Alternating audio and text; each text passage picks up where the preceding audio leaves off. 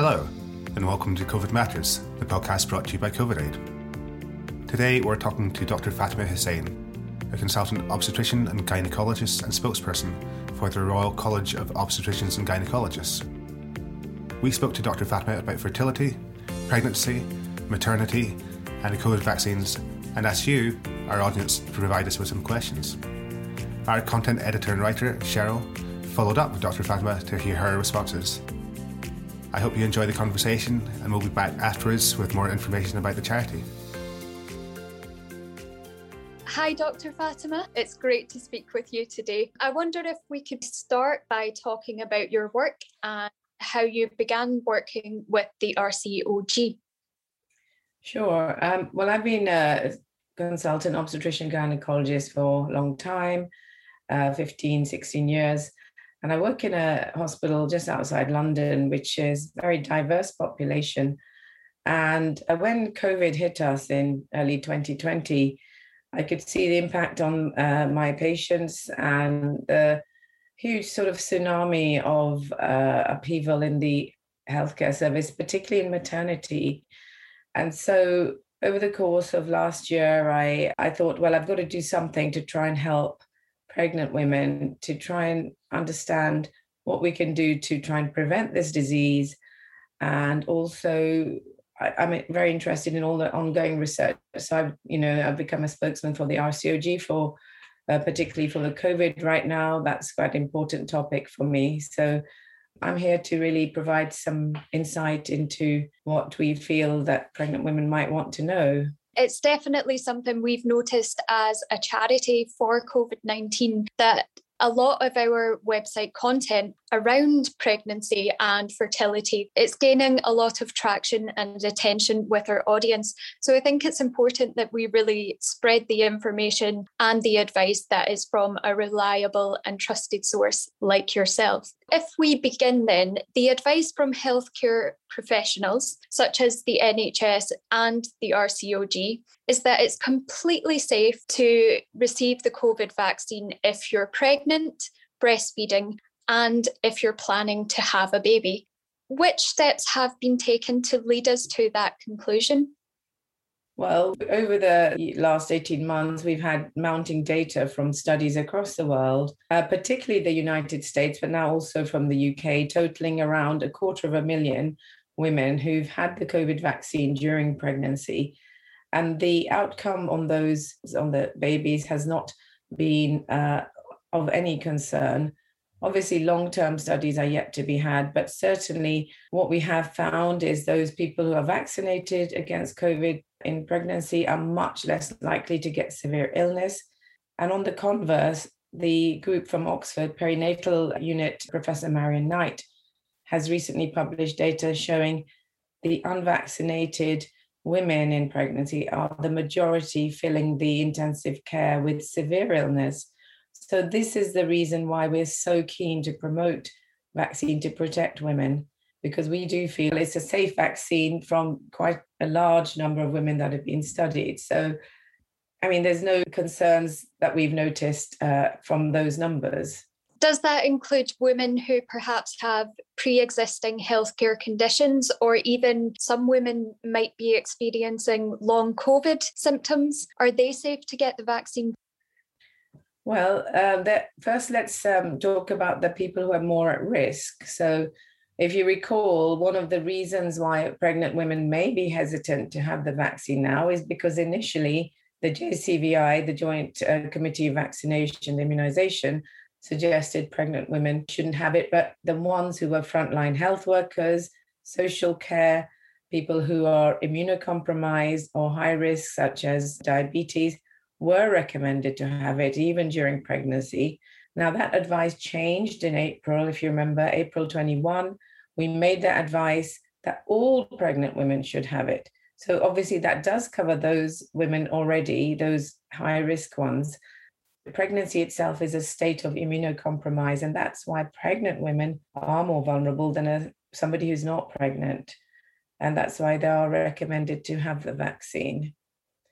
In that case, I'll shift backwards slightly to talk a bit about the fertility aspect of this topic with regards to the COVID vaccine.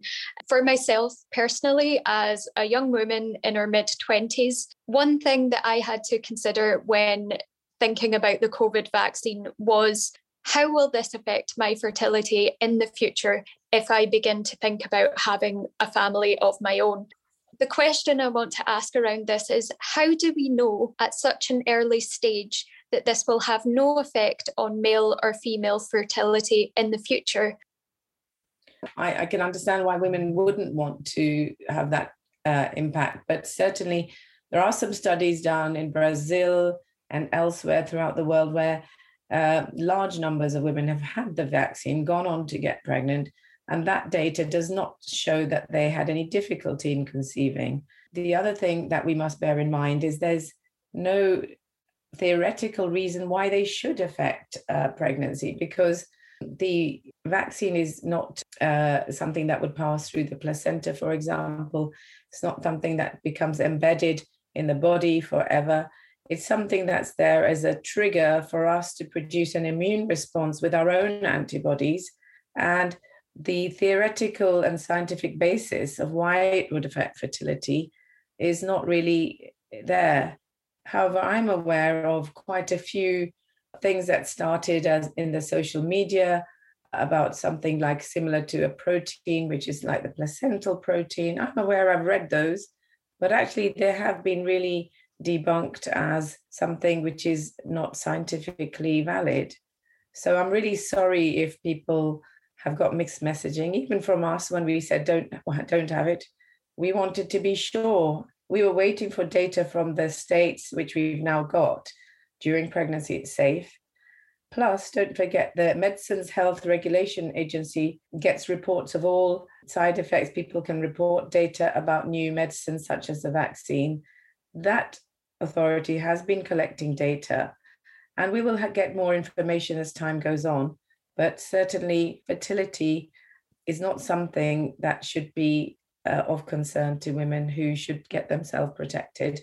I am a fertility specialist, and I deal with lots of women trying for a baby, and I encourage them to get the vaccine. The reason I encourage them to get the vaccine is because when they're pregnant, they're more vulnerable, particularly if they're in a high-risk group. And I'd like to send a message for those women who are in the Black and ethnic minority groups, the BAME community, because they are a high-risk group for COVID-19 infection in pregnancy. And a lot of studies and surveys have shown, even in my own clinics, that they're very reluctant to take up the vaccine. And I'm still trying to understand the reasons why, but a message to them as well in particular is to talk to us as healthcare professionals, tell us your concerns. We're happy to address your concerns. And we understand that people don't always, believe the science. Okay, we'll try any way we can to help you understand and protect yourself. One point you mentioned there was the side effects of the vaccine. And there's been a lot of talk really about women experiencing heavier or more irregular periods following their vaccine, either the first or second dose. Is that the fertility at all? Or is it a concern that this might be the case? That's very interesting because the data gathered through MHRA looks at side effects, the reported side effects. And there is a tiny number of reports, but considering there had been almost 4.5 million women vaccinated, the proportion is around 30,000 reports. So it's really, really tiny. What they have found is there's a disturbance of the menstrual cycle, possibly for a couple of cycles, slightly heavier or altered cycle length, but it certainly shouldn't go on for more than 2 cycles or so. And if women are experiencing continued menstrual change, they should seek advice through the normal routes and shouldn't assume it's from the vaccine, really. I think I want to say, look, there's lots of reasons why periods can change. Don't think it's just the vaccine if it's going on sort of longer than a couple of months. So do seek advice from your GP or from the NHS website, and particularly applies to postmenopausal women. So if there's new bleeding after the menopause and you just say, oh, well, it's the vaccine, and you're 12 months after the menopause, then you shouldn't really assume that. That's really interesting to hear. You also mentioned that you work a lot with women who are planning to have a baby or a family in future. For those who are going through IVF treatment, does the vaccine have any known impact on the success of IVF? Well, the advice from the British Fertility Society and from groups related to fertility in the UK is that the vaccine can be given during IVF treatment.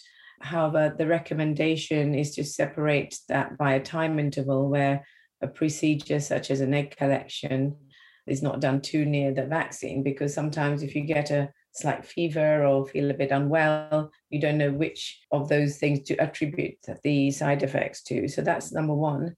So there is absolutely no reason not to have the vaccine if you are going through fertility or IVF treatment. Now, with regard to the impact on success rates, I don't think it's been around long enough for people to know about the success rate, but some of the very smaller studies have not shown, there's a study from the States, has not shown any impact on the success rate of the vaccine on IVF success.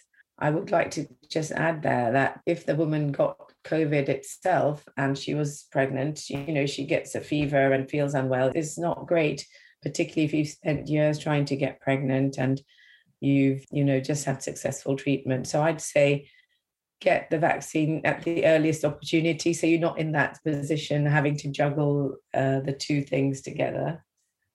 I read something recently that actually talked about the fact that catching COVID is worse for you in terms of your fertility than not having the vaccine, and how that would impact fertility. If we then move on to pregnancy, which type of vaccine are we recommending for pregnant women? And is there a certain time period that they should receive their dose of the vaccine during pregnancy? Right, so that's a good question. So Pfizer or the Moderna vaccines are the ones that are recommended in pregnancy, and if it's their first vaccine. However, if it's their second injection in the course, then they are recommended to have the AstraZeneca if they had that first. And I'd say at any stage of pregnancy, they can have it. So it's difficult, isn't it? People are a bit worried in the first 12 weeks, but there's no data to show that there's any difference in miscarriage rates or any impact on their pregnancy itself whenever they have the vaccine. Don't forget, this vaccine is not a live vaccine. The virus is not being injected and going through the placenta. It does not cross the placenta. It's an inactivated vaccine, rather like the flu vaccine, the whooping cough vaccine. So the women having this vaccine should feel safe in having it, because the whole point of the vaccine, that you can mount an immune response with your own antibodies and then have another dose, and then you'll be protected for at least 6 months after your second dose. So ideally, you'd want to get that in sort of quite early on. And then there's no advice about when you shouldn't have it. So just have it whenever it's offered. Just another thing I was thinking of, I just want to say something about the rubella vaccine. So when I do fertility clinics, one of the checklists is, have you got immunity to rubella? Because this is an infection. It's not very common now, but a few decades ago, if a woman got rubella in pregnancy, the baby might have had deafness, cataracts, etc., quite bad things. Luckily, because of MMR immunization in this country, that level of infection and infected mums has gone down so much, we hardly ever see rubella syndrome. However, we're still trying to get our women immunized against it if they're not immune. And for that vaccine, we tell women not to try for a couple of months. So if they have 2 jabs, 1 month after each jab. And that is the type of vaccine you cannot have in pregnancy. So just for people to know that there is a comparison and why they may be a bit confused. Well, I can't have that one. So why is this one? It's because this vaccine, the COVID-19 vaccine, is a killed vaccine. It's not active virus. So in terms of your advice, are you suggesting to get it sooner rather than later? Because from what I understand, a lot of women, if they're perhaps in their later stages of pregnancy, they might think, I'll just wait the next 3 months till I've had my baby and then I'll get the vaccine, or they tend to delay it until after the pregnancy is over. But from what you're saying, it sounds like just get it as soon as you can. Cheryl, I think you've really hit the nail on the head, because when I speak to my women in the antenatal clinic, I always ask them, have you had the vaccine? Just because I'm interested and I'm trying to promote good practice for this. And this, I think, is now a part of our antenatal care, actually, to protect them against this infection.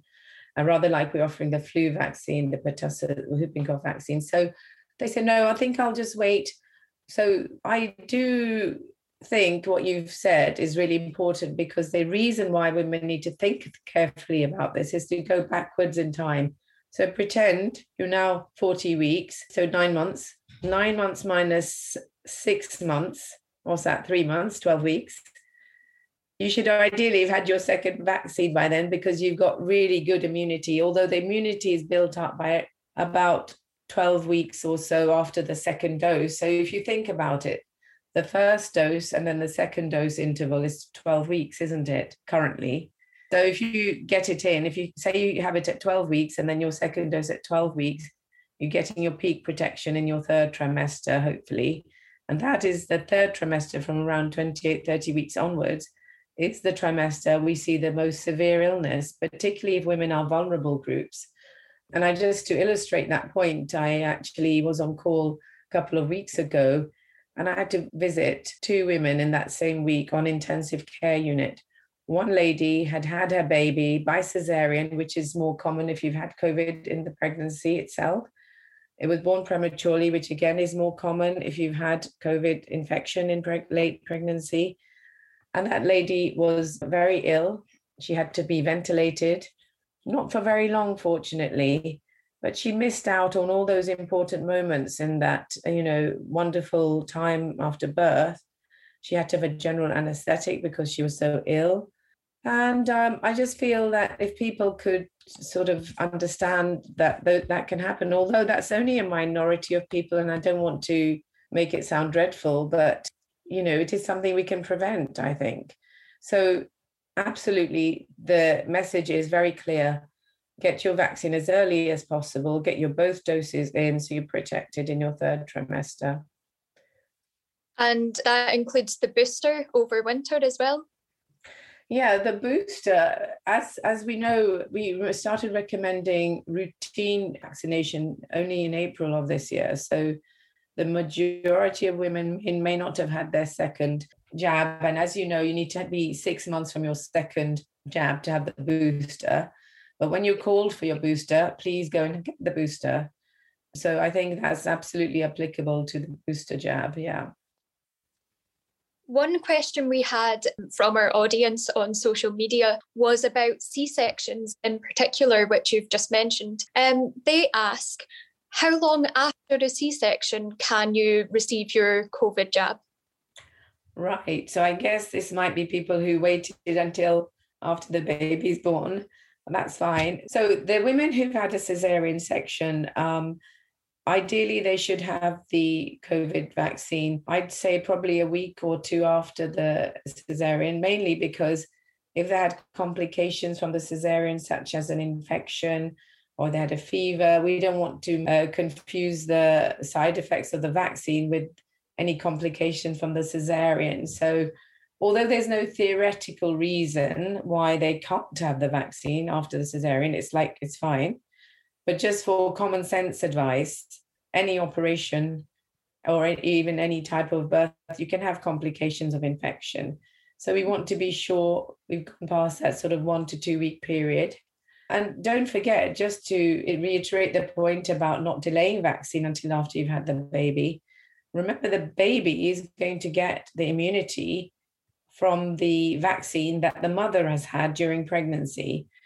So whilst we say the vaccine itself doesn't cross the placenta, your own antibodies that you have produced will pass through the placenta, go to the baby.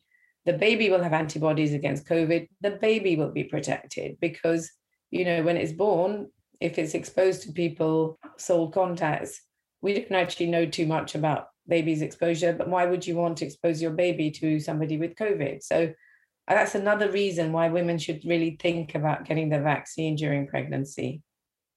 Do we know anything about the development of babies whose mothers have been vaccinated?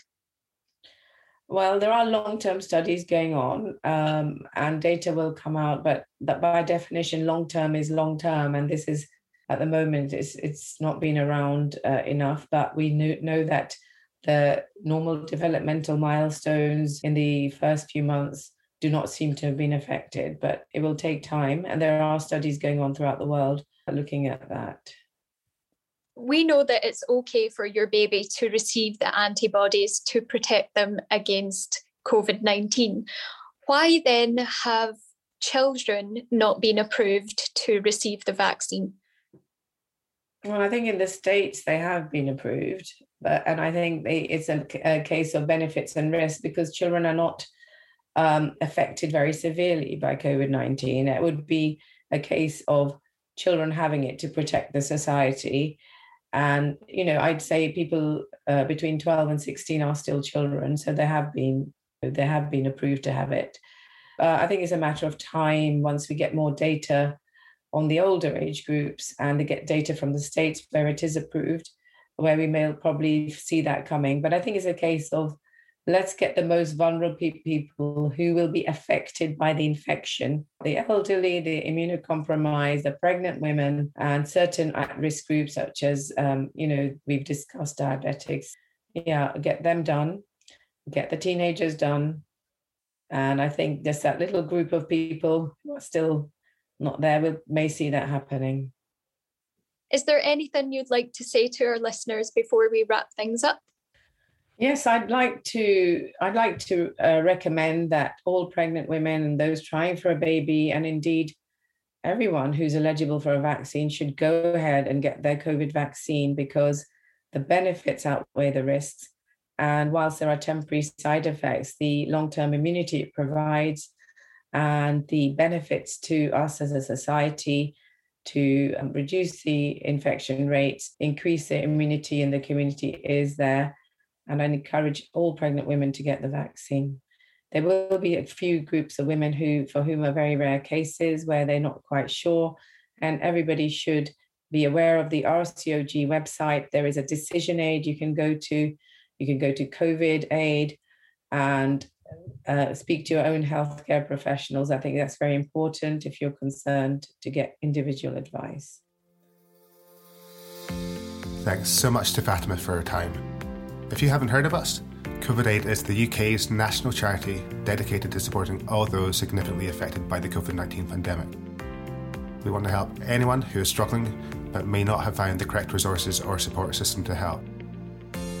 By building an empowering and caring community, we provide a safe space where people's voices can be heard and where you can gain access to support specific to your needs.